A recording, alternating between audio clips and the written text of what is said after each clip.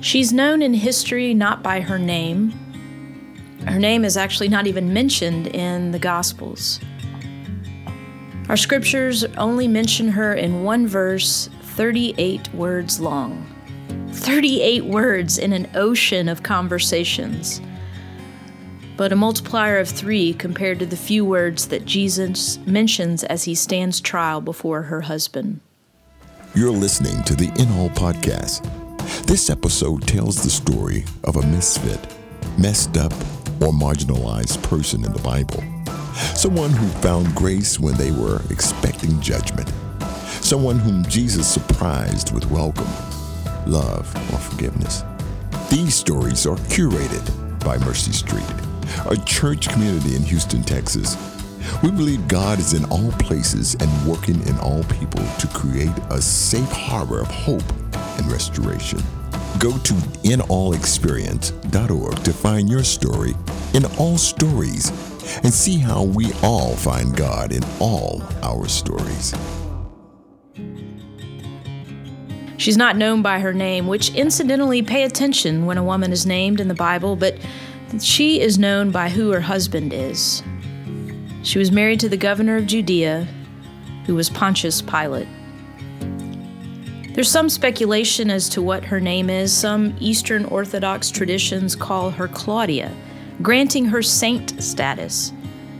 And I guess she would probably say that's pretty embarrassing because if you knew her, the word saint, well, it wouldn't automatically come to mind. Her husband Pilate was given his job by Caesar. This Caesar was called Tiberius, and more than likely Pilate got his position because of a friend, a connection on the inside. Pilate's fear and self-doubt started even from the beginning of his being named governor. Pilate and his wife served in one of the greatest hotbeds of the Roman Empire, the prefect of Judea, which included Jerusalem. The political turmoil of prior revolts by the Jews and the rising up of so-called messiahs was a daily reality for Pilate and his Roman guards. Pilate's responsibilities were to collect taxes, be in charge of building programs, and ultimately he was charged with keeping peace. And so he did anything possible to keep the peace. And that meant the murdering of hundreds, if not thousands, of Jews or political zealots. Pilate was a proud man, and he was a man of incredible strength, but it was a strength masked with incredible weakness and insecurity.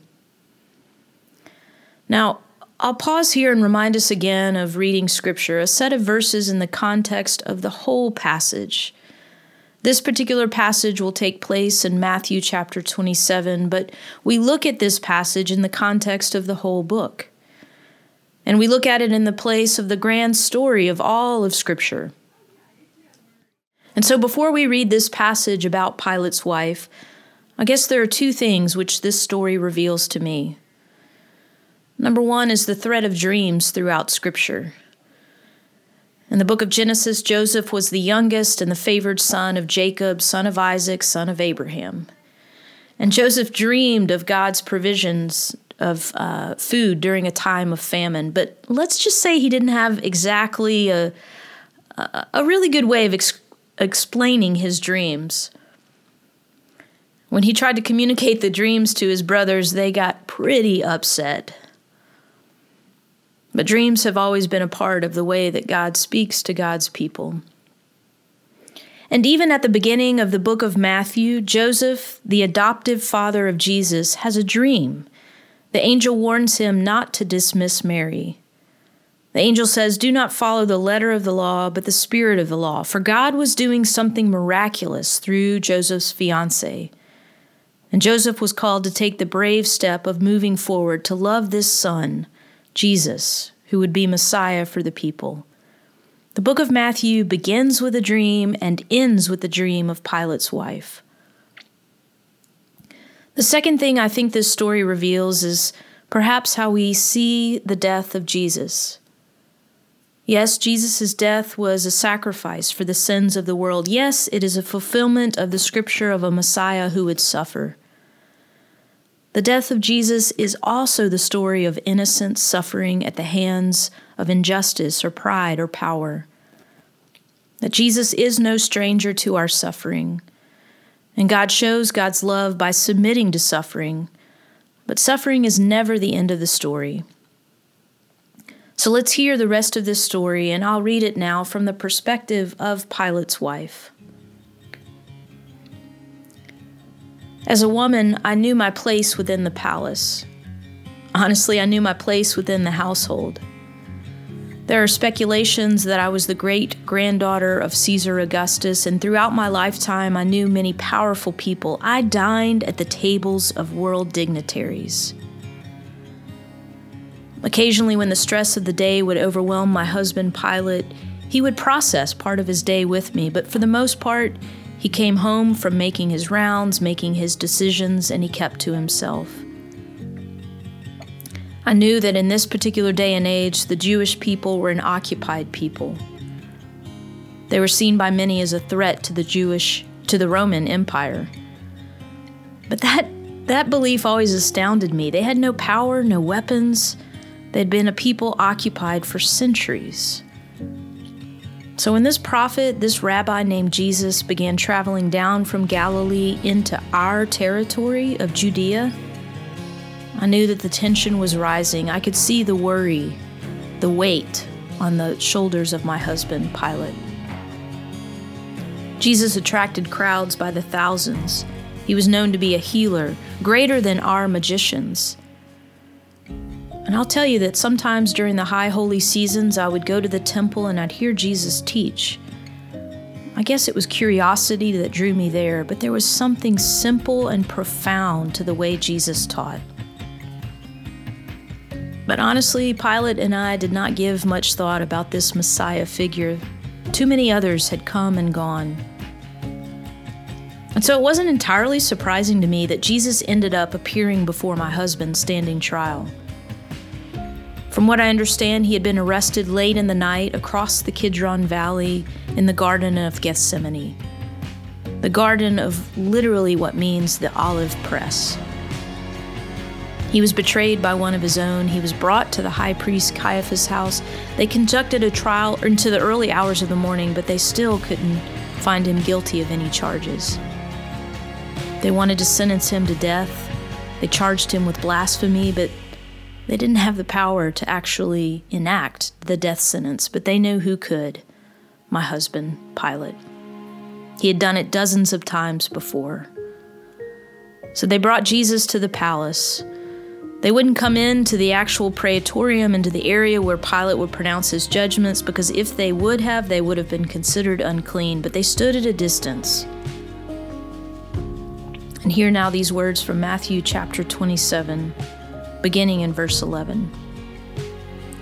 Jesus was placed before the governor, who asked him, "Are you the king of the Jews?" And Jesus replied, "If you say so." But when the accusations rained down hot and heavy from the high priests and religious leaders, Jesus said nothing. Pilate asked him, "Do you hear that long list of accusations? Aren't you going to say something?" But Jesus remained silent, not a word from his mouth. And Pilate was impressed, really impressed. Meanwhile, while court was still in session, Pilate's wife sent him a message. "Don't get mixed up in judging this noble man. I've just been through a long and troubled night because of a dream about him." Pilate saw that he was getting nowhere with the crowds and with Jesus, and he turned to Jesus and said, "What is truth?" Pilate's wife, she had had the dream. You know, those types of dreams that you can't really remember exactly where they take place or who all is in the dream. It's a mixture of different times and seasons of your life. But in her dream, she clearly could see Jesus. And she woke up unable to put it into words, but she woke up terrified and yet drawn into the love and compassion of Jesus' presence. And so she took that bold, brave step, begged her husband Pilate to not follow the letter of the law, but the spirit of the law. I tell you what, it's something when you see innocents suffer. History has a lot to say about this event of Jesus' death. Roman guards were the ones who stood at the cross and saw the blood and the water bleeding from this man, the way that Jesus died. I place myself in the shoes of Pilate's wife, and I wonder, what is it like to see the innocent suffer? I believe the grace that Jesus extended and the grace that Jesus embodied was shared with everyone in that moment.